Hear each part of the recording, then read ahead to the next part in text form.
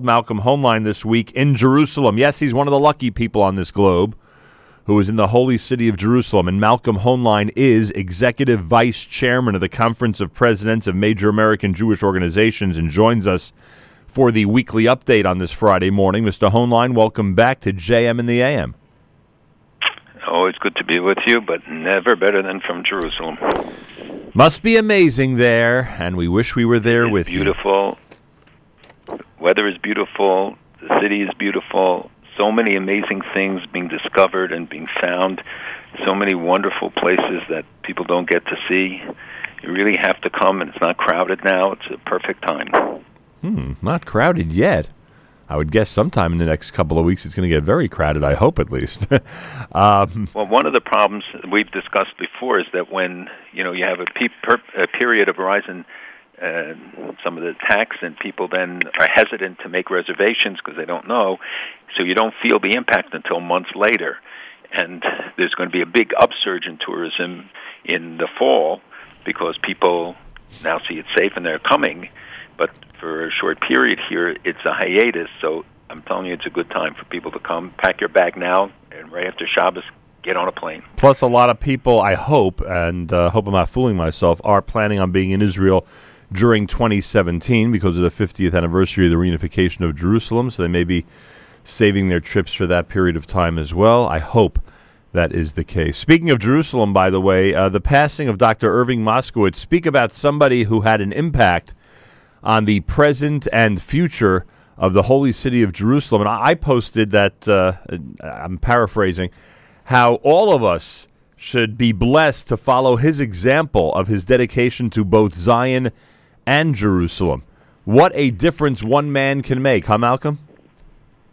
He made a huge difference. He was a very courageous donor. He gave to things that weren't always in vogue, but had the foresight to see their importance, and certainly his passing should be mourned, and we extend our condolences to his family and to the many, many people he worked with. There are a handful of family names that will go down in modern Jewish history as those that were significant in the building of Jerusalem and really, again, Israel in general, and I believe the Moskowitz name will be among them. And I noticed, and this is a topic you and I have discussed many, many times, I noticed in his biography that Time magazine had written that he lost, he was already in the United States, he was born here in the United States in the 1920s, but he lost 120 relatives during the Holocaust. That was the estimate.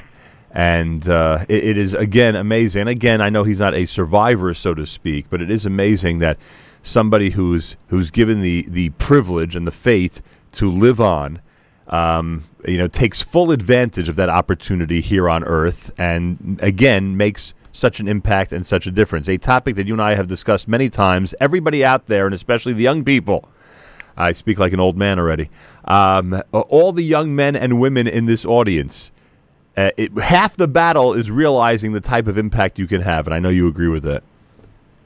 Absolutely. So there you have it. We remember Dr. Irving Moskowitz. Why is there such a hesitation to use, and this is a term that you bravely and courageously, and I say that only half tongue-in-cheek, have used since the mid-'90s on these airwaves and in many other places. Why is there such hesitation from places like the White House and others to use the phrase Islamic fundamentalists, especially when it comes to an attack that we saw this past weekend down in Orlando?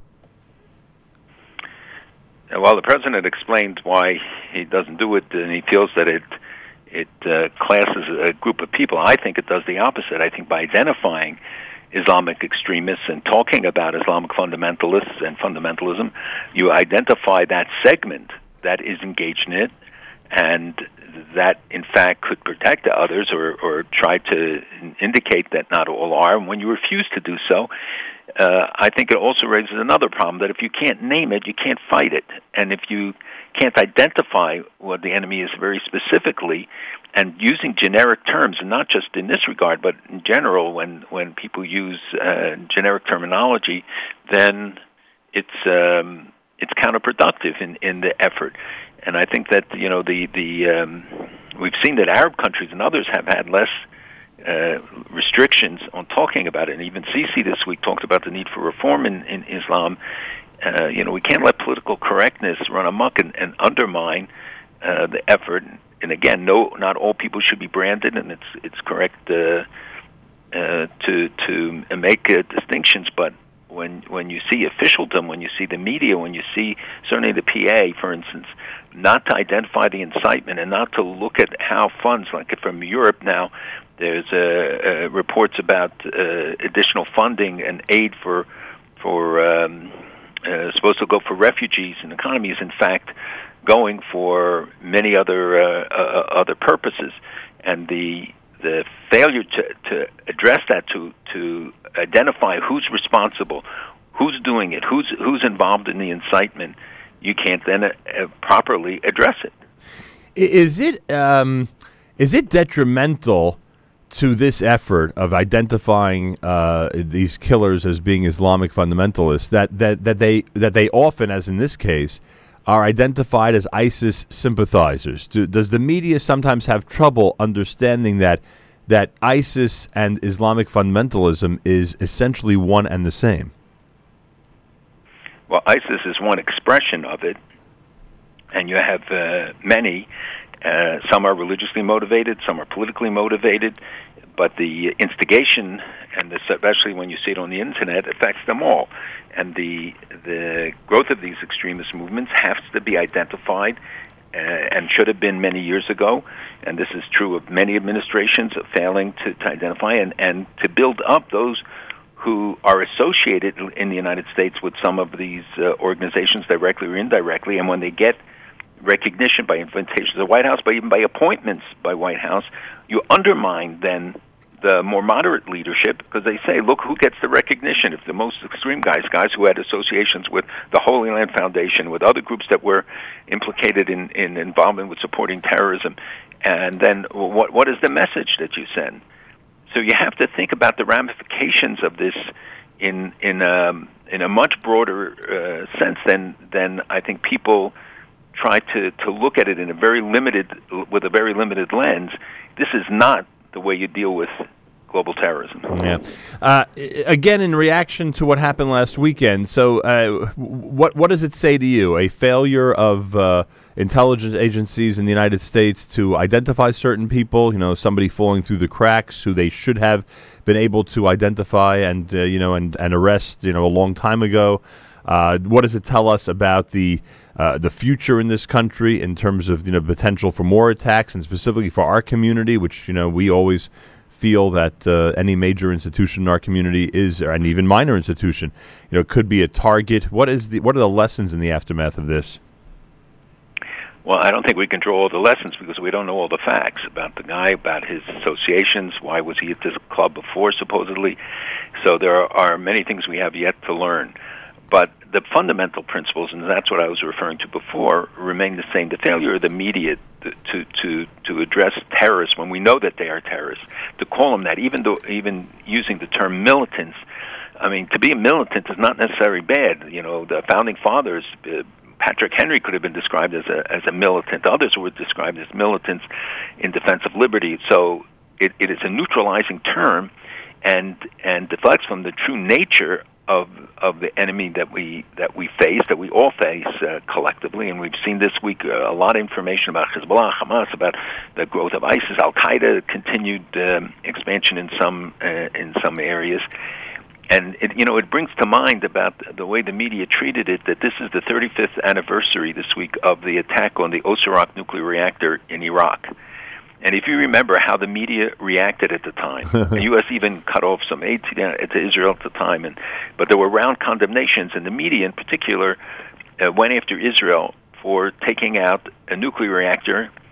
That action saved countless American lives in Iraq and in the conflicts in Iraq subsequently, and who knows what would have happened if they had deployed nuclear weapons at the time. And remember, the French were involved in helping Saddam Hussein build that facility, and it staved off perhaps a nuclear race that now we are again facing with the Iranian developments.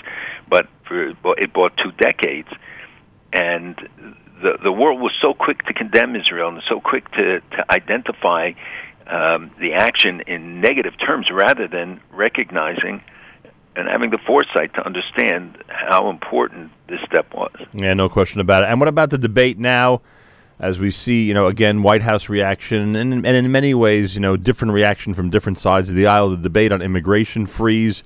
I know this is a sensitive topic, especially for Jewish leaders. Should Jewish community leaders be out there asking for a long, hard look at the United States immigration policies, when of course the Jewish community is very sensitive to that, and then of course we have presumptive presidential candidates who are calling for immigration freezes from certain countries for this reason, in the aftermath of this attack. What should our position be when it comes to this topic? Well, as you said, it's very sensitive and it's very complex. It's something that needs a seminar, not an answer. And it is because it has many ramifications. If you don't have any restrictions, if you don't have proper screening processes in place, just look at the testimony of people from the FBI and national security agencies talking about the infiltrations across the border, talking about the smuggling across the border, talking about the presence of cells in the United States. And that should be a warning, and Canada as well. Canada had an open-door policy, and we saw how Hezbollah took advantage, building a huge presence around in the Toronto area and others, other countries the same. So, just because somebody thinks that there has to be restrictions doesn't make him a racist. Sometimes people use language that sounds racist, and that demeans and undermines the serious approach to this issue. It requires a serious approach. Yeah.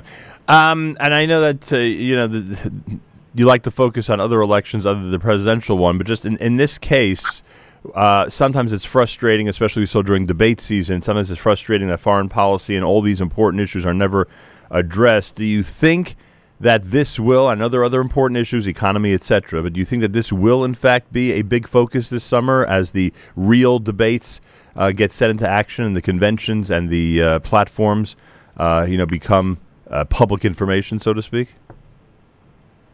Do you think we'll finally I think it'll see be this? one of the issues, obviously, that's discussed, and it's a high-profile issue, and certainly for some communities it can be a decisive issue, for others an important one, and for others maybe less significant.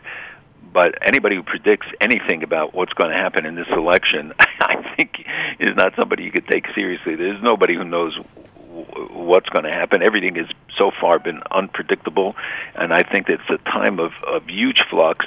When I see it from abroad and see the questions that are being asked and how confused people are, and when I asked it about what's in America, I said it's the same thing. People are confused. People are there is a sense of uncertainty, not just about the election, but also, the other elections that are not getting the attention, which is the elections for Congress, for the Senate and House, which are also very important, sometimes even more important, and it's where communities can have a greater impact, and individuals have a greater impact in voting directly, and because of the nationwide poll, the smaller groups have less of a push, although every vote counts and every vote is important, and especially in a state like New York with all the electoral college votes that are here, California, Pennsylvania, Ohio, Florida, other places where you have large Jewish communities.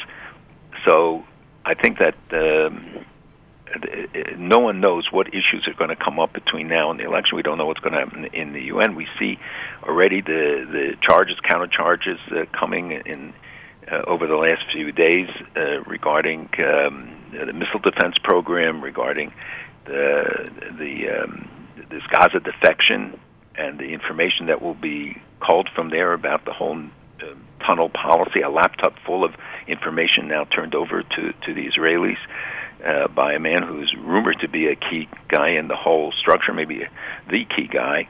But the revelations that have come out about what's happening in the region, about the growth of various groups, that ISIS has finally been taken on in Libya, but the growth of Al-Qaeda in a lot of places that has not been the focus of much attention, and the changing dynamic inside the wars in Syria, Lebanon, and involving Iran, involving Russia, involving a lot of parties.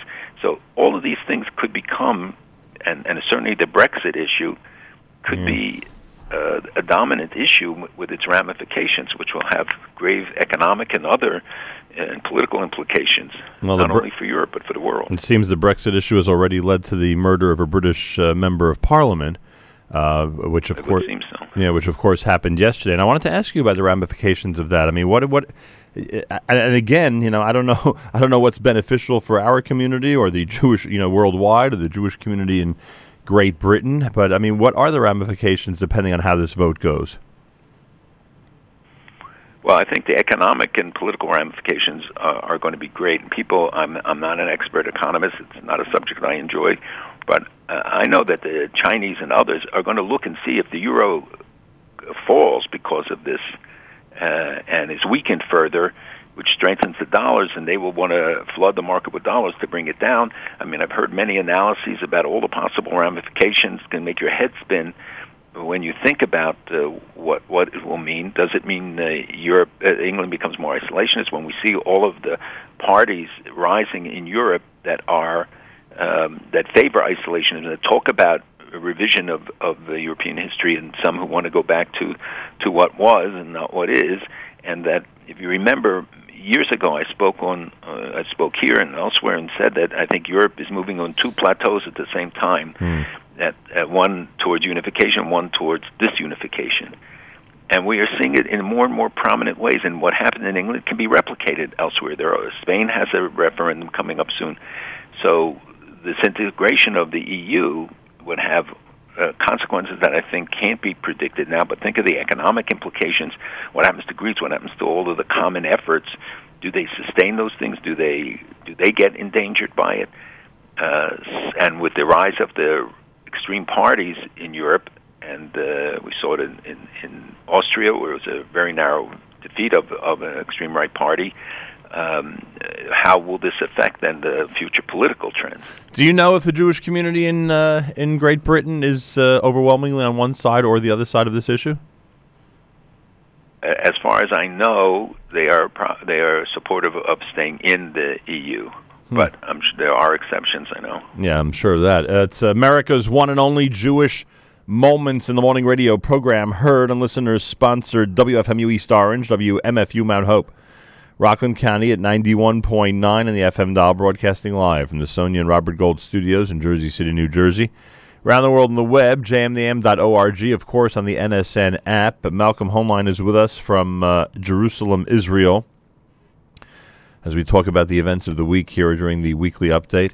Now, I'm a little bit confused about the whole issue when it comes to the missile defense systems. You released a statement formally called the Obama administration decision to formally object to a proposed increase in funding by Congress to Israel for missile defense very troubling and a disturbing departure from the prior practice of this in previous administrations. And I saw other sources where it seemed to me that the White House, in fact, was going to support more funding for Israel's missile defense system. What is the latest update? What is going on there in Washington?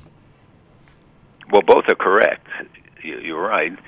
So let me just explain a little bit. You know that the Congress submitted its defense budget, and they, I think it's called uppushed, the amount of money for the Iron Dome and David Sling project to $600 million. I think the administration asked for less than $150 million. And every year for the past years, that has been true, and the administration accepted the increased amount, and it was allocated. And remember that this is critical to U.S. security as well, because the developments of this anti-missile program by Israel is used in the United States. It's deployed here, and it provides benefits to protecting our own troops and our own borders. So it's not just for Israel. This is a joint program, and they all benefit from it. So the administration then said, well, they have committed in the negotiations for the 10-year deal, the MOU, that's the Memorandum of Understanding that's being negotiated now, that they would include an annual allocation, because in the past it was every year they had to come in new. Here they were saying that they would guarantee it for the 10 years. The problem is at what level. And here what was troubling is that in the past where they accepted it, and the MOU does not affect this year, doesn't come into effect till 2017, that the amount of money, and given the developments this year, the Iranian missile program, the launching, the testing of long-range missiles, the 150,000, 120,000 missiles that are in Hezbollah's hands, and we know many of them more sophisticated, better guidance systems, the missiles, the thousands of missiles that Hamas has. I mean, those alone would be reason why there should be increased amount and increased protection provided that Israel should be able to defend its citizens with these programs that have proved so effective. Certainly the Iron Dome was, and David Sling has, and by having more levels that you can deal with short-range, medium-range, and long-range missiles, provides additional protection. So our hope is that the increased amount will be approved for this year, and then they will reach the understanding and have a long-term understanding that the missile defense aid will be guaranteed every year. Do you think the White House used this approach because it's the final year of the Obama administration? Well, it could be because some have speculated that it's because of putting pressure on Israel to negotiate the Memorandum of Understanding. Some, I'm sure, will argue that when you look at the budget cuts in America, the allocations towards America's missile defense program, there's a lot of speculation. I don't want to get into that. I'm interested in the result, and that is that Israel is able to defend itself and provide benefit to protecting Americans. But the speculation is so much fun, Malcolm. That's true. It's it's one of the best parts of the whole thing is speculating.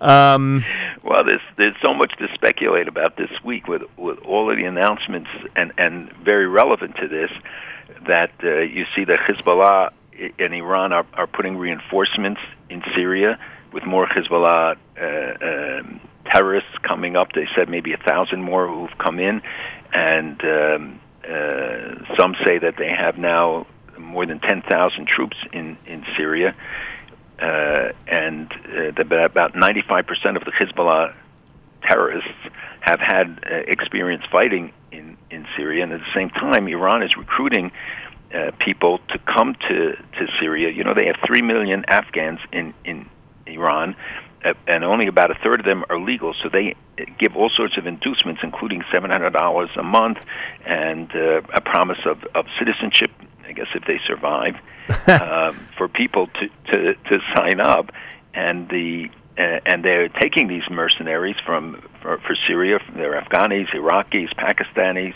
and others, and of course Hezbollah.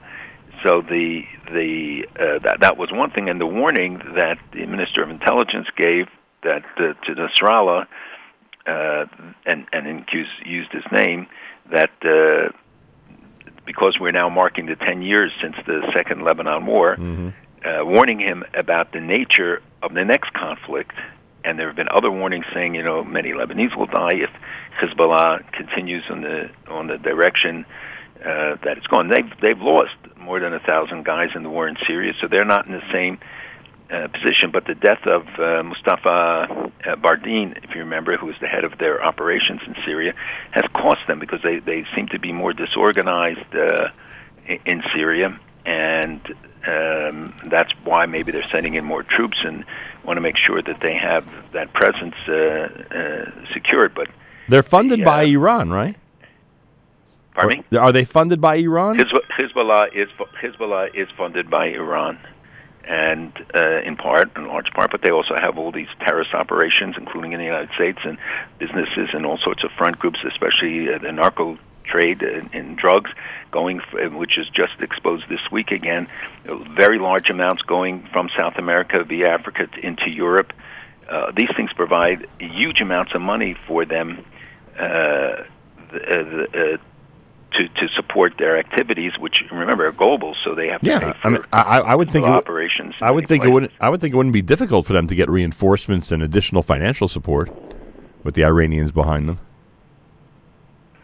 Well, but Iran had cut back because of its own financial situation, had to cut back on the aid that was being given to, and it's one of the issues why people argued against the increased money, because they're saying that money will then go to the coffers of these terrorist groups that they are continuing to support. They had to cut the terror budget, huh?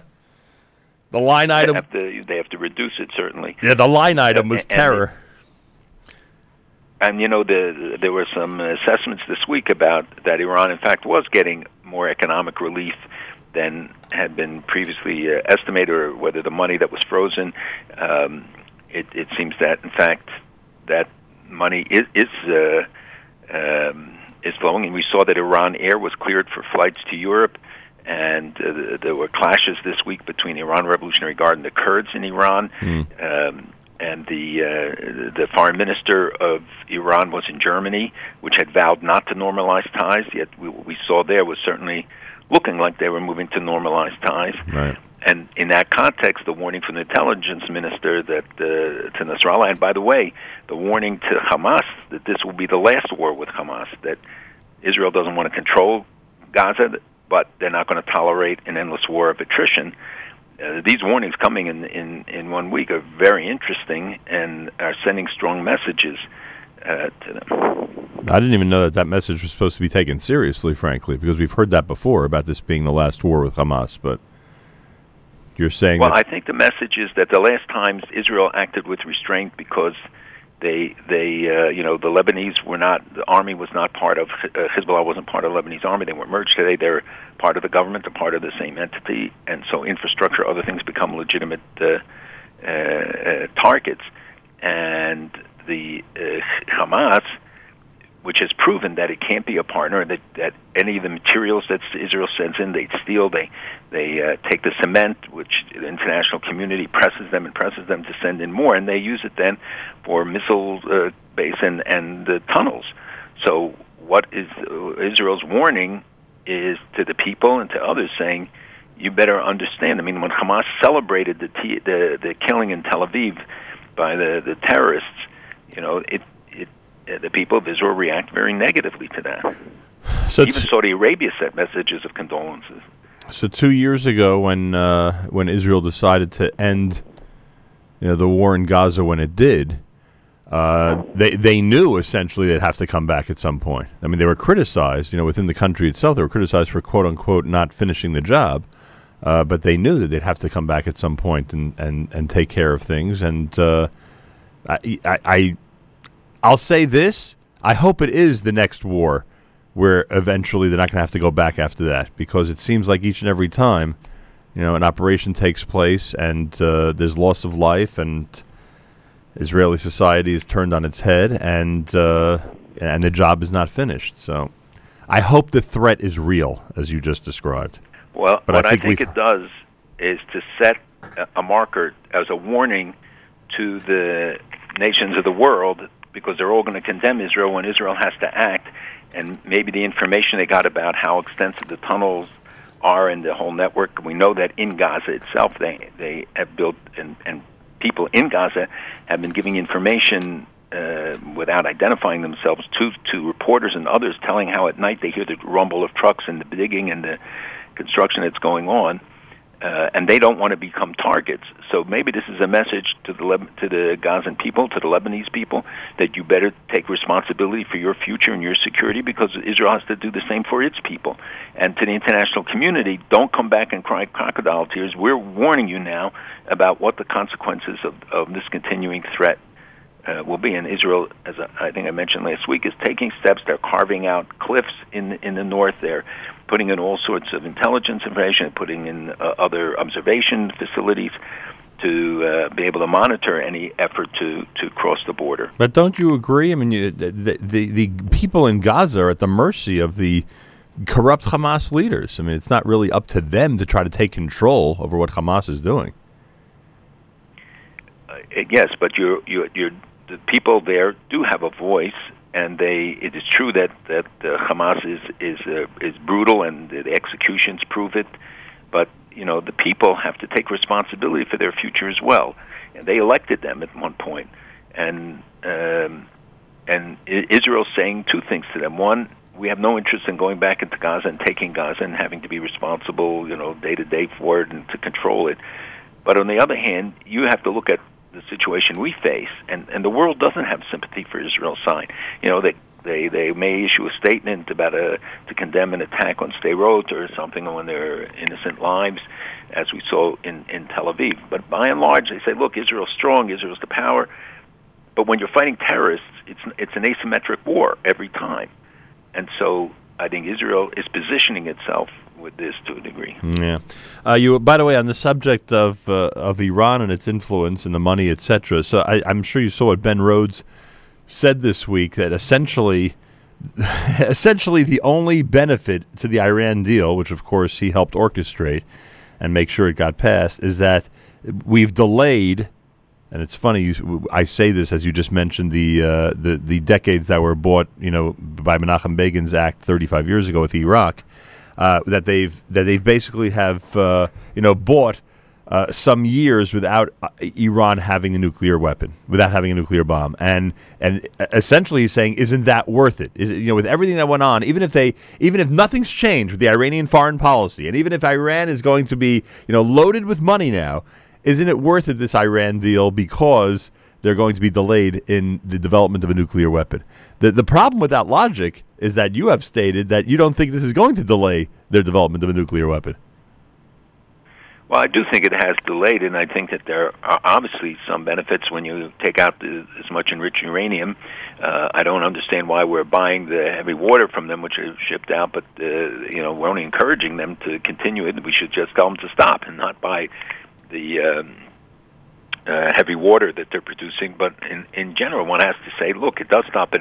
But the argument all along was that this was never designed to put an end to the nuclear program, and that's why I keep arguing now about looking at it beyond the nuclear deal, because you can offer justifications. You cannot offer any justification for the failure to act against the missile development program, which is a clear violation of UN security resolutions, a clear threat to the United States, because these are ballistic missiles not intended for Israel, because Israel, they don't need that. They can use the Scuds and shorter range missiles. The continued support for terrorism, the undermining of our allies and regimes in the region, the support for Hamas and Hezbollah, and the global efforts, which one day we have to really talk about, especially about in South America and elsewhere.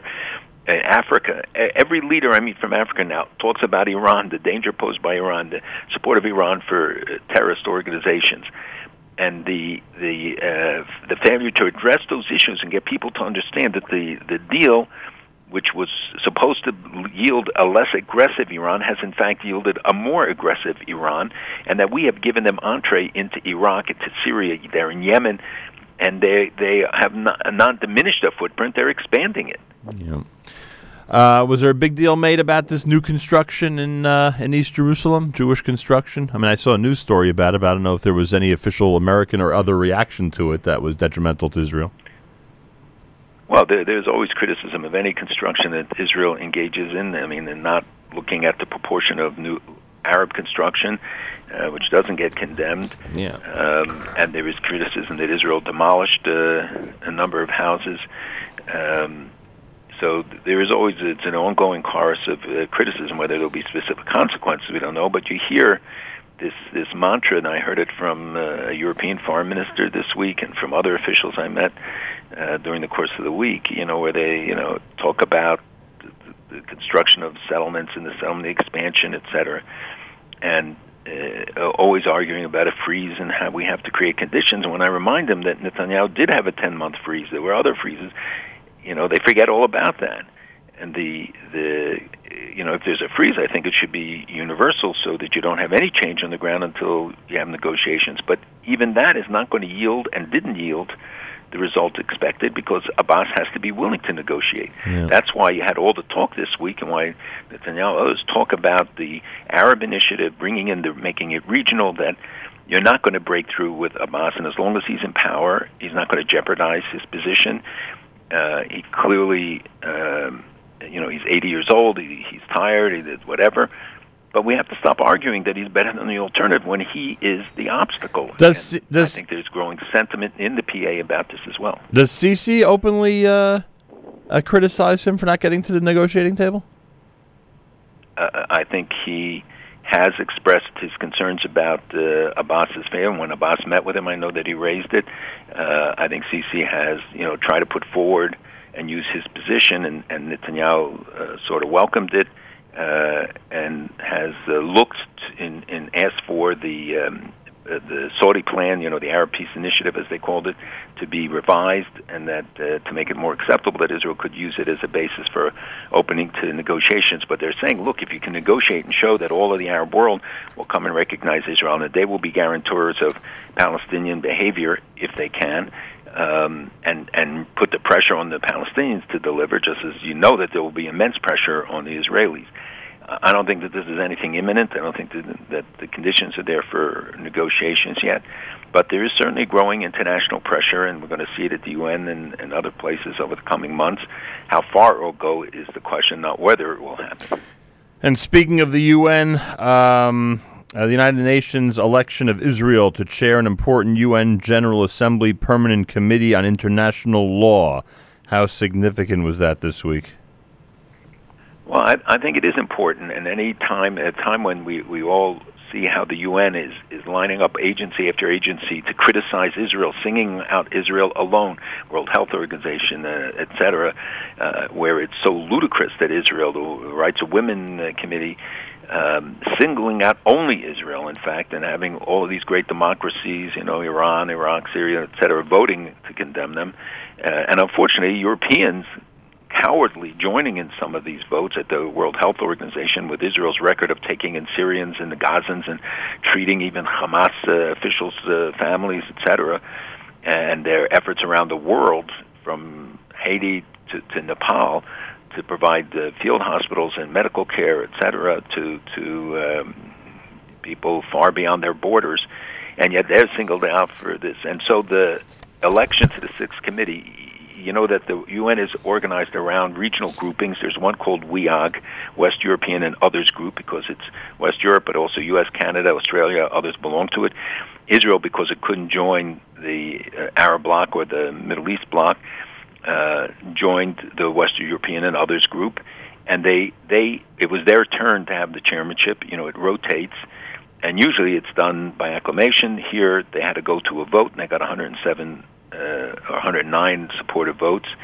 There were about 58 abstentions and some votes against. But the fact they had to go to a vote was an unusual step in this process.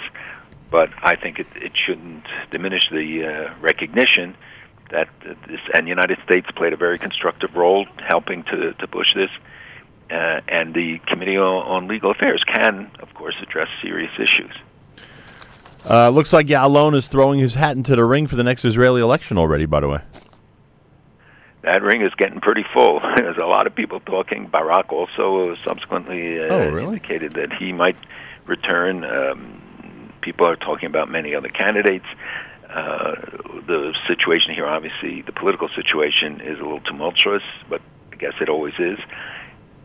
There's all these reports, daily reports of some scandal or the other, and I find I'm concerned about the sentiment, the political sentiment I hear, but people are frankly much more concerned about what's going on in the United States. It's the one question everybody asks. He stopped me in the streets. I spoke at a conference yesterday, and it's the only issue people want to talk about is the presidential election, and I won't, because as I said, I believe it has deterred us from addressing very serious issues, and including the congressional elections and more importantly the substantive issues.